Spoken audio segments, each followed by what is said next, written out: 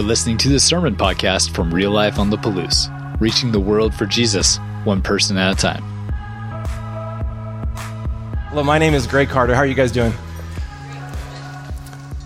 I am the worship pastor here, but today I get to teach and share as we continue our series called Little Books. It's called Little Books. Now, it's interesting, not only are these the shortest books, but they are also also the most neglected and overlooked books in our collection of Scripture. They are like the obscure track that you skip over on an album. They are like the lesser-known deep cut of Scripture. And for some reason, this reminded me of the catalog of music from the Beatles. All right, most of us know the big hits from the Beatles. Most of us know Yellow Submarine, Yesterday. Most of us know All You Need Is Love, I Want to Hold Your Hand.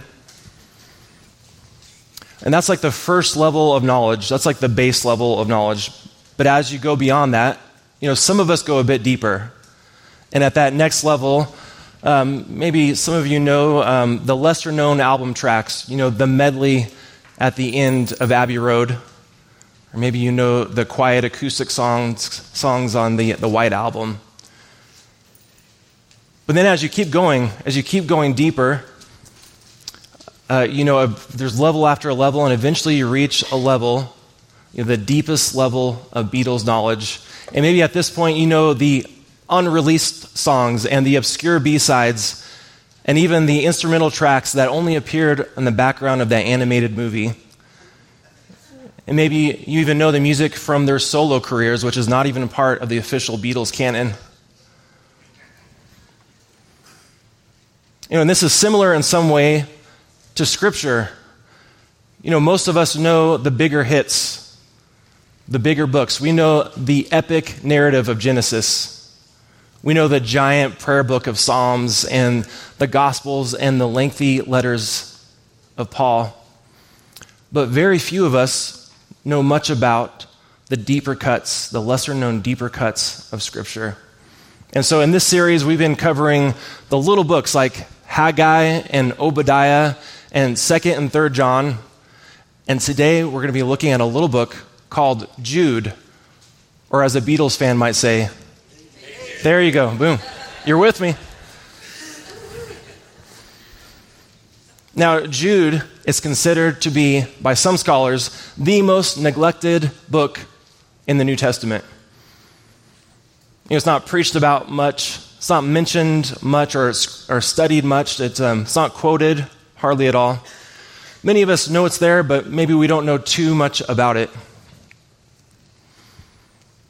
It is one of the most neglected books, but why? Why is it so neglected? Why is this little book so overlooked, and why do we tend to skip over it? I think this is the main reason. The author of this book, Jude, just assumes that the reader has the deepest level of biblical knowledge.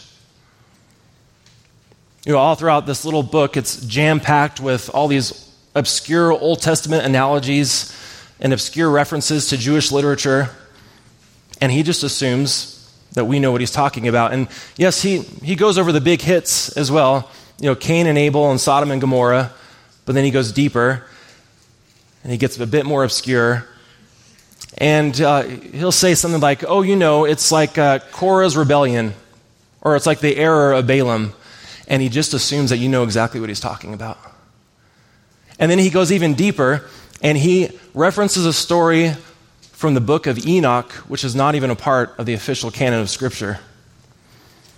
And he references a story from the now lost book called the Testament of Moses. He rattles off all these obscure references.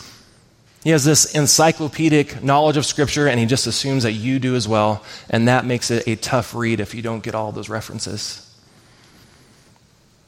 And so today, I'm not going to be able to, in this short amount of time, explain every reference.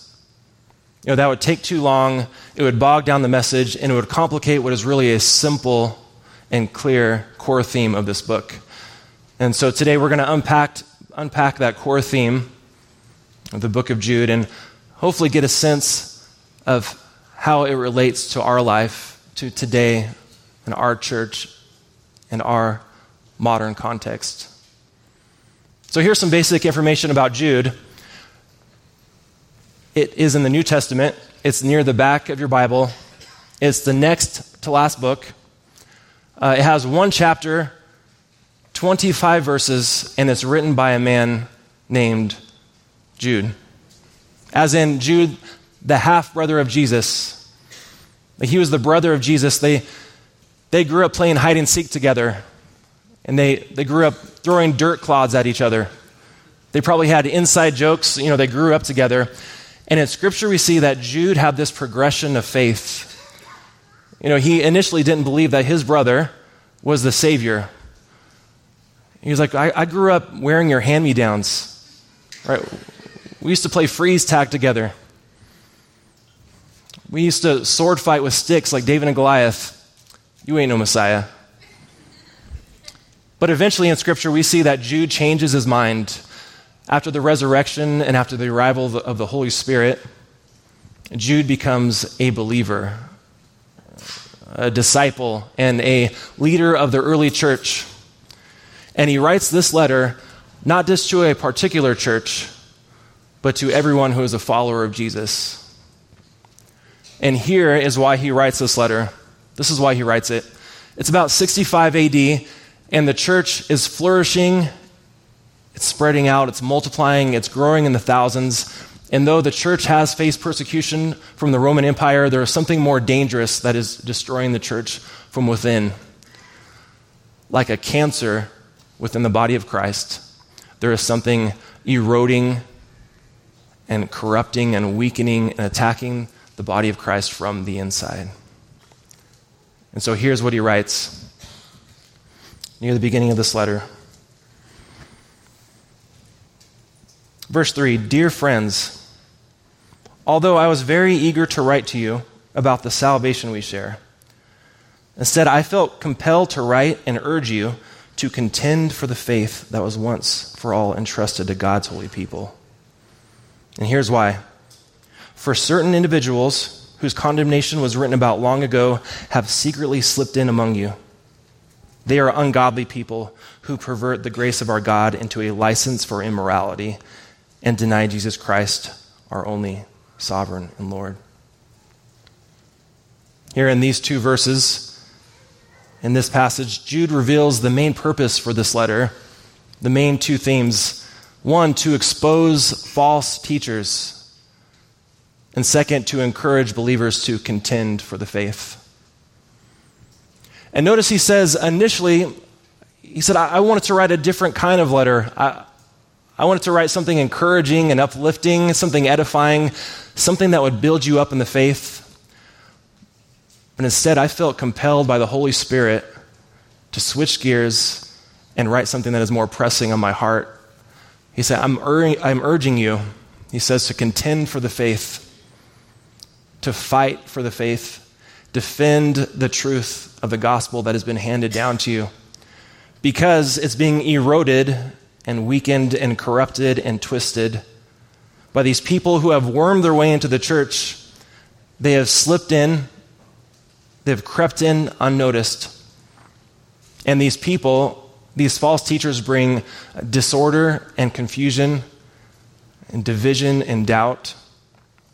And they mix truth with heresy, and they blur the teachings of Jesus, and they dilute the gospel message, and they distort the grace of God, and they're leading Christians astray.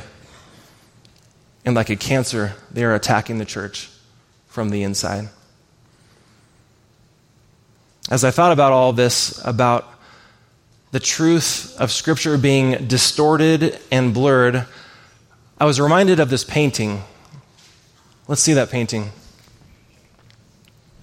Now, obviously, we don't know what Jesus really looked like. That might not be his skin color or his bone structure. But paintings like this serve as a symbol that remind us of his sacrifice. They serve as a devotional image that reminds the viewers of his life, death, and resurrection. It serves as a symbol for his teachings and the beliefs and principles of our faith. But this particular painting was in a Catholic church, was shown in a Catholic church for over 100 years in Spain. But over time, it started to fade. It started to deteriorate. So let's see, it faded and discolored. Faded over time. And so this lady within the church, she claimed she knew how to restore paintings. And so she got the approval from the clergy, and she took it home, and she attempted a DIY restoration of this painting. And a couple weeks passed, and eventually the restored painting made its way back to the church, and this is what it looked like when it made its way back to the church. Let's see it. It is considered to be the worst art restoration of all time. It is deemed impossible to restore back to its original setting. She gave Jesus a neckbeard and what some say is a monkey-like appearance. Some say he looks like a blurry potato or a sloth or a bearded monkey. She disfigured this image of Jesus. She left it deformed and blurred and distorted. But if you squint your eyes just right, it still sort of looks like an image of Jesus. Kind of. And that's what false teachers do with the truth of God's word. They mix truth with heresy. They distort doctrine. They blur the teachings of Jesus. They corrupt Scripture. But if you squint your eyes just right, it still kind of looks like the truth of Jesus' word. Still has remnants of the truth. Now back to the book of Jude. For the next 13 verses, Jude describes these false teachers. And he uses very descriptive language. He uses poetry and metaphor, analogies, and obscure references from the Old Testament to illustrate the harm they cause and the destruction that they leave in their wake. And so first here, he starts with 3 references from the Old Testament. Verse 5. Though you already know this, I want to remind you that the Lord at one time delivered his people out of Egypt, but later destroyed those who did not believe. And I want to remind you of the angels who did not keep their positions of authority, but abandoned their proper dwelling. These he has kept in darkness, bound with everlasting chains for judgment on that great day. And I want to remind you of Sodom and Gomorrah and the surrounding towns and how they gave themselves up to sexual immorality and perversion. They serve as an example of those who suffer the punishment of eternal fire. So in this passage, 3 examples: the Israelites, the angels, Sodom and Gomorrah. And notice he begins by saying, I want to remind you, you guys already know this. The early Christians had an intimate knowledge of Scripture. They loved the Word, and they knew all these stories. So Jude is saying, I'm reminding you. Remember the Israelites who walked in unbelief. Remember the angels who were led astray by an evil influence. And remember the debauchery of Sodom and Gomorrah? Yeah, it didn't work out for any of them. It led to their downfall and their demise. They gave in to the evil of their day, and it led to their downfall and demise. And this is the trajectory of false teachers and those who follow them. And then he goes on, in the next, in verse 11, he goes on to give 3 more references from the Old Testament, and he just rattles them off one after the next without explanation. Verse 11, woe to them, they have taken the way of Cain. They have rushed for profit into Balaam's error, and they have been destroyed into Korah's rebellion. So Cain, Balaam, Korah. Some of these references are starting to get a bit more obscure, but again, for the early Jewish believers who grew up with Scripture, these warnings would have made sense. And so very roughly, the way of Cain is the way of empty and dead religion and unbelief. The error of Balaam is that he was seduced by greed, and he used his influence to lead people astray. And the rebellion of Korah was that he rejected the spiritual authority that God placed in his life. But again, Jude is saying, remember, this sort of thing has been playing out all throughout history, all throughout Scripture. And so remember. And then he goes even deeper. Jude goes even deeper with his references. And he references stories from books that probably most of us have never heard of. You know, the Testament of Moses and First Enoch. He taps into the deepest cuts of Scripture and Jewish literature. He uses every tool, every literary device. And in the next verse, he writes what seems to me to be an ancient version of a diss track. Now, if you don't know what a diss track is a song, usually a rap song, in which you roast someone. You know, you use creative poetry and play on words and clever metaphors to disparage and expose and discredit your opponent. So before I read this next verse, will someone give me a beat? You guys delivered. Oh, I can't believe it does. Someone was like,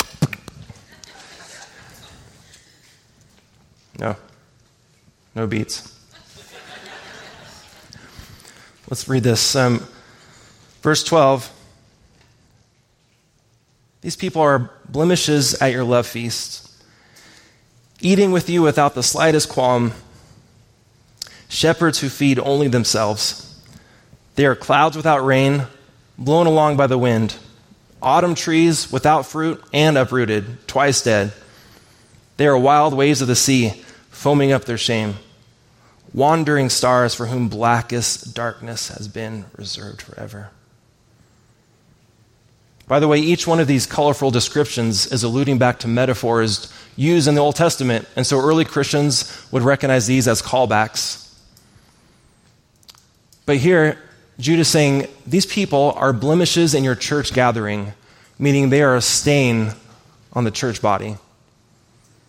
And they are self-absorbed like shepherds who feed only themselves.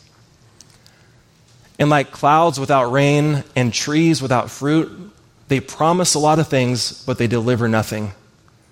They appear to have the word of God, but there's nothing in them. They appear to have substance, but they don't deliver anything. They can look and sound spiritual, but they don't produce anything. There's no harvest.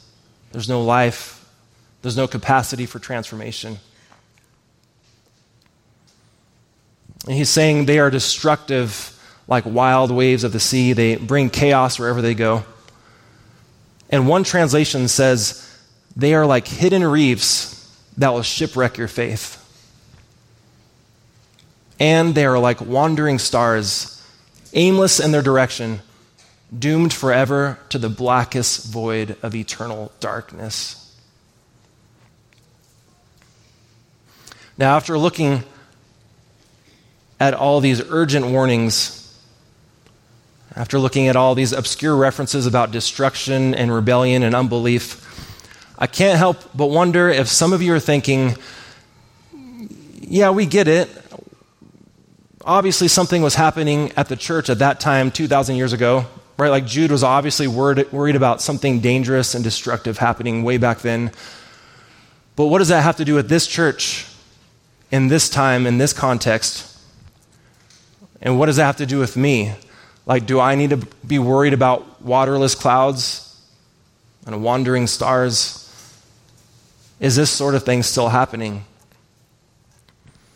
And I would say yes. This sort of thing played out all throughout Scripture, and it is still playing out today in our modern context.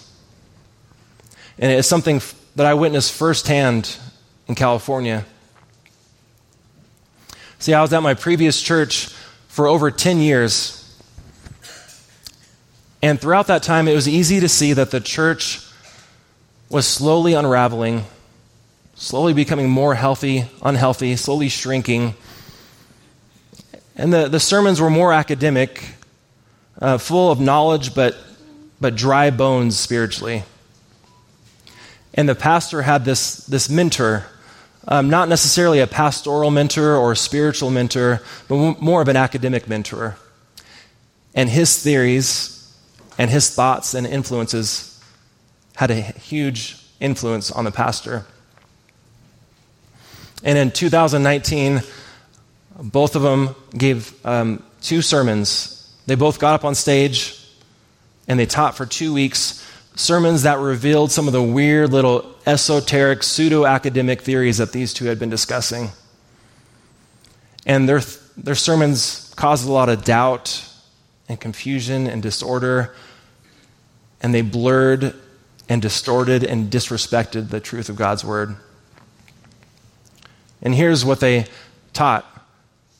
They taught that the Old Testament is reliable, but that the New Testament has been corrupted. So they said it's been corrupted because by that time, pagan influences, pagan religions and mythologies had infiltrated the beliefs and writings of the authors of the New Testament. And so when you read the words of Paul and Peter and the gospel writers, it's hard to know exactly what is true. And we need this mentor to reveal to us the things that are true and the things of Scripture that are not true, that have been corrupted. And like a blurry painting from a failed restoration, they left us with a disfigured and distorted view of Scripture. And it came out of nowhere, and it went over the heads of many people in the room. It was so odd and convoluted. But immediately after, there was a first wave of people who left the church, including one of my mentors, including people on the worship team. Friends left, leaders of ministries left. And these people didn't just leave after hearing a sermon. No, they met with the pastor to see where he was coming from, but after meeting with him and seeing how lost he was, they left. And during this time, I was having multiple meetings with this pastor to see where his heart was, to see where he was coming from. And I was like, do you believe all this? I mean, do you really believe it? I asked him, can you provide a source? Can you provide one source from a scholar or a theologian who believes this theory? And he could not. And yet he still believed it because of this mentor. I asked him, do you have any spiritual or pastoral mentors? And no, he did not. And during these meetings, I was really confused. It was really confusing, but mostly I just felt bad for him. In these meetings, he seemed so lost. This guy who had a legit master's degree in Bible, this guy who had years of experience preaching and pastoring a church, he was lost. And he was led astray by this false teacher. And this is similar. This is why Jude wrote about all those examples of people who stumbled, who walked in unbelief, who rebelled, and who did not contend for the faith, did not contend for the truth of Scripture that's been handed down to us. And if this can happen to a pastor, right? Just think, if this can happen to a pastor and if it can happen to numerous people throughout Scripture, isn't it possible that it can happen to us? And so Jude is saying, wake up. Jude's saying, I need you to wake up, I need you to be alert, and I need you to fight for the faith. Don't be complacent. Don't be passive or indifferent or apathetic in your faith. For there are certain influences who will slip into your life, and if you're not fighting, and if you're not contending, those influences will deter you away from what God has called you to. The lifestyle, the purpose, the morals, the calling that God has called you to walk in. And so Jude is saying there is a war going on for your mind. There's a war going on for your ministry. There's a war going on for your spouse, for your marriage, for your 6-year-old boy and your 14-year-old daughter. There's a war going on for your family. And it's a war against false teachers and corrupt influences, but also a war against complacency and indifference and passivity. And so here Jude is urging us to contend for the faith, contend for your personal faith. And so how do we do that? How do we contend for the faith? Well, Jude lays it out in verse 20 and 21. He gives us 3 ways to contend for our faith. He says, "But you, dear friends, by building yourselves up in your most holy faith and praying in the Holy Spirit, keep yourselves in God's love as you wait for the mercy of our Lord Jesus Christ to bring you to eternal life." So again, in this passage, Jude gives us 3 ways to contend for our faith. First, he says, contend by building yourself up in the faith. Right? If you're going to go to war, if you're going to fight, if you're going to battle, build yourself up. And so how do we do that? Well, we do that. Yes, we do that by worship and by communing with God and connecting with people. Scripture says we are to build each other up and strengthen one another. But really, a huge way to build yourself up in the faith is to know the Word of God and to meditate on Scripture and to cultivate a curiosity and a fascination with the text. Going back to the Beatles analogy, I was thinking, how do we find ourselves on the different levels of knowledge about their music? To be at that first base level, you pretty much just passively absorb their music just by being alive. Right? You don't have to put in any effort. Their music is in movies and commercials and radio. It's sewn into the fabric of our cultural context. And so the natural byproduct is that most of us know something about their bigger hits. But at that next level, maybe you're at that next level of their knowledge of their music because maybe someone in your family exposed you to some of their music, and so therefore you somewhat passively grew in your overall knowledge of their music. But at a certain point, to enter into the deeper levels of knowledge about their music, you have to dig deep. You have to take initiative. You have to pore over their back catalog and learn about their history and the context in which their songs were written. Now again, this is just an analogy about something that's not that important. But how true is that for Scripture as well? How true is that for what it requires to truly build ourselves up in the faith? Right? You have to dig deep. You have to take initiative. You have to pore over the text, the big hits and the obscure.